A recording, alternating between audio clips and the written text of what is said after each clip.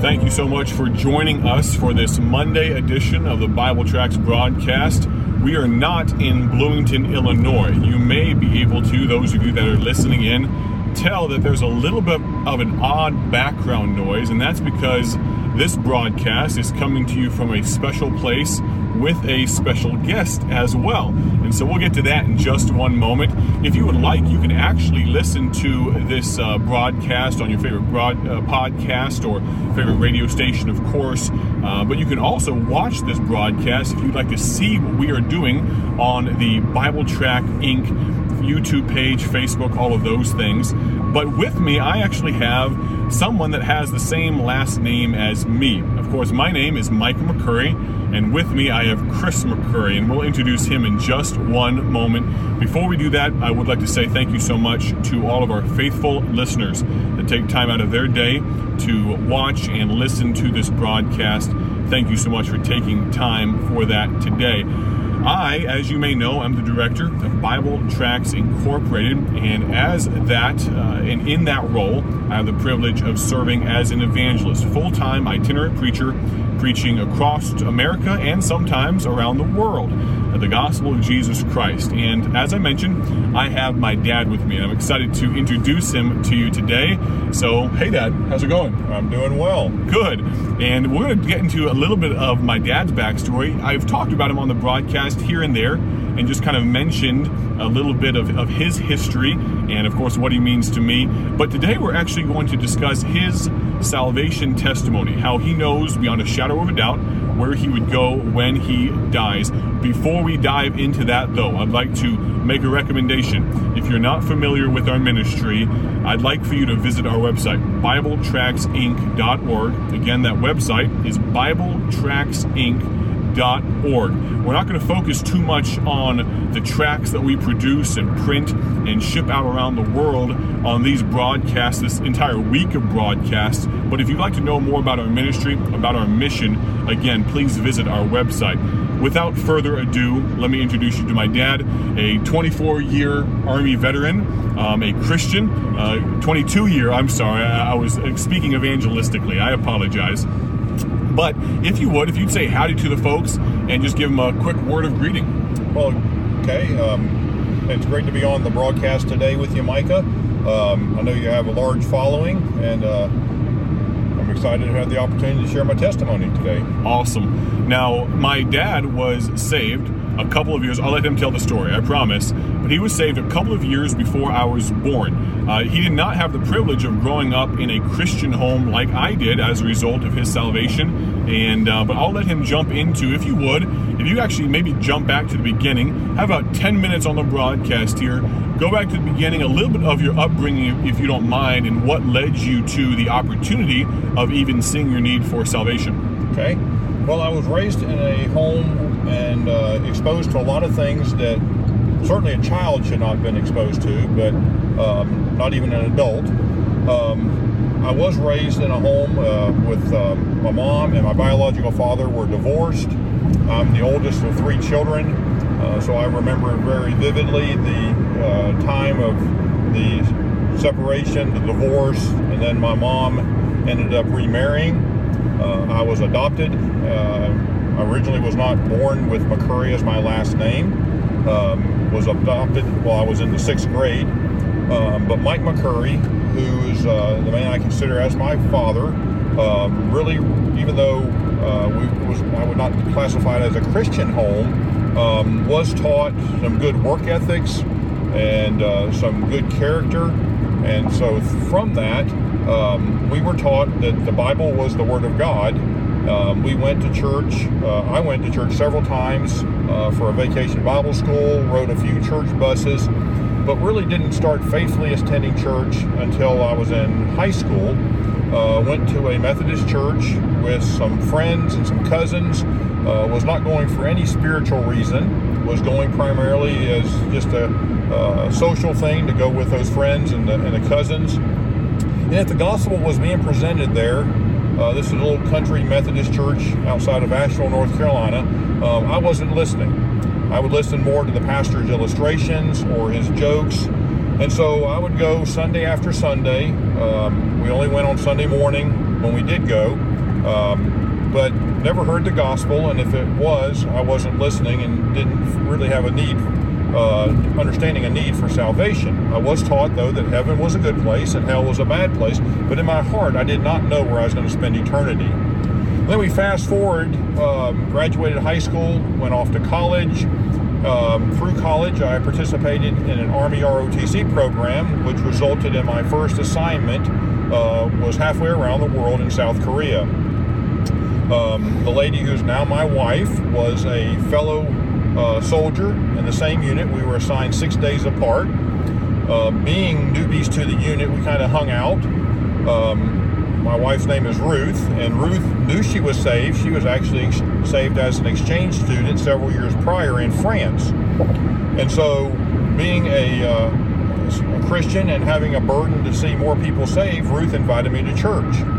And the very first time I went actually as a favor to videotape a Christmas cantata at the Yongsan Baptist Fellowship, which a gentleman named Mike Hall, who's now the vice president of Providence Baptist College, had started this ministry in Seoul, South Korea. And again, I wasn't going for any spiritual reasons. I was going just because I had a video camera. This was 1988. So you weren't using a smartphone to videotape. No. You were using it was a little bit bigger and bulkier. Yeah, if you remember if you could think back, a VHS tape was about 9 inches long, and the camera itself would sit on your shoulder. So it was nothing compact or as high speed. Back in the day. Yes, 1988. But went to this Christmas cantata. A gospel message was presented there in the cantata. And then afterwards, it was a midweek service, and they passed out a prayer list. And right on that prayer list, it said Chris McCurry, Salvation. And that really hit home to me, because other than Ruth, who was a co-worker, none of these people knew me. But yet, they had a burden for my soul and my eternal destiny, and so they were praying for me. And again, as a lost person, just for anybody to think about you spoke volumes to me. Then a few weeks later, around the New Year's Eve, they had a fellowship at another one of the family's living quarters. Again, we're all military there in Korea. And for the first time, I saw people that weren't just Sunday morning Christians. They had a peace and a love that I'd never seen or experienced before. And from that, Ruth and I rode in her car. She had a vehicle, and I did not at the time. And so we got back to our bachelor quarters, and I said, hey, what time do you leave for church? And so she told me. I said, well, hey, I'd like to go. And so that very first Sunday of 1989, January 1st, I went to the Sunday morning service.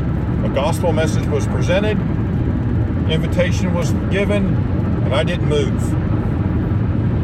Come back Sunday night. Again, I'm still lost. Gospel was presented, invitation was presented. I didn't move. I came to the midweek service, still didn't get saved. Came back the following Sunday. This is now January 8th. Didn't get saved Sunday morning, didn't get saved Sunday night. And Brother Hall's like, what's wrong with this guy? What else do we have to do to get this guy saved? So that night, went back to my quarters, and I called Ruth, and I said, hey, tell me more about this salvation stuff. Again, I had very little Bible knowledge, and so Ruth presented the gospel to me again. I did not pray right there on the phone with her, but as soon as we hung up the phone around 9:30 at night, I bowed my head and trusted Jesus Christ as my personal Savior on January 8th, 1989. From that, Brother Hall is the type that if you have any interest, he would just pour himself into you. Amen. And so I met with Brother Hall every week for probably the next year. He would drive down from Seoul to the little base that Ruth and I were stationed at and gave me one-on-one discipleship. And based off the situation in Korea, where many times someone may be called to the field for a field training exercise, I had the opportunity, and Brother Hall gave me multiple opportunities to start helping out teaching Sunday school or doing devotions. And so I was sort of on a fast track of getting grounded as a brand new Christian. And then about a year and a half later, Ruth and I left Korea. In this time, we did get married, and then got back to the States. And from that, I think if God, as my assignment officer, moved us around, and we're currently in our 11th church as God's moved us throughout the Army. And now the last 10 years I've been retired from the Army. And so we've always been involved with an independent, fundamental, Bible-believing church wherever we've been stationed. Amen. So a few application points is that I think for a lot of the folks that listen in, many of you have listened to my previous boss, Pastor Joe Grimaldi, and the interview that I did with him, and so many of you mentioned how you just enjoyed hearing the story of his salvation and his father's salvation and different things. And of course, you can go back to previous podcasts or YouTube videos to find that from a few months ago. But we tried to make some application points, and we'll do the same here. For those of you that are out there that do know the Lord as your Savior, and you are interested in seeing other people come to that same peace, that same knowledge of the love of God, one of the best things to realize is that one of the best ways to evangelize people is to start with those that are closest to you.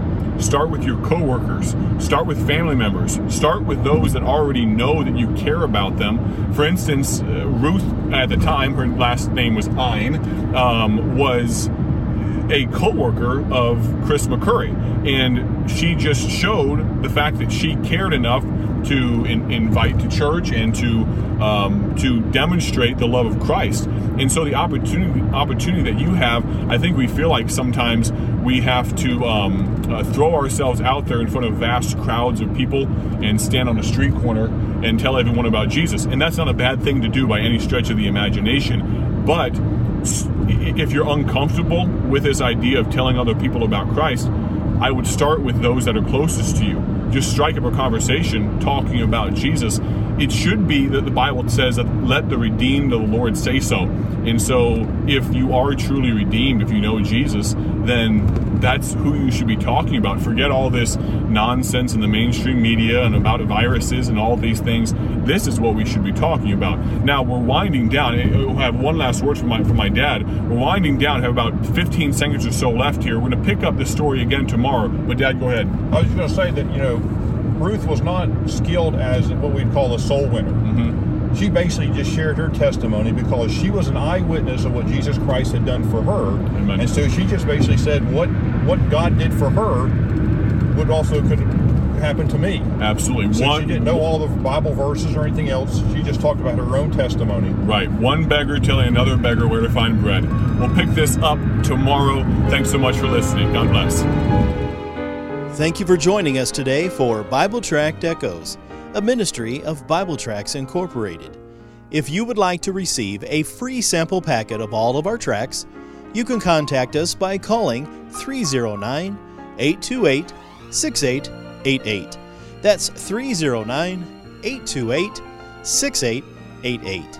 Our mailing address is P.O. Box 188, Bloomington, Illinois, 61702. A faster way to contact us is to go to our website at BibleTractsInc.org. That's BibleTractsInc.org. There you will find more information about our ministry and details on how you can support Bible Tracts Incorporated. Thanks for listening, and may the Lord richly bless you as you serve Him.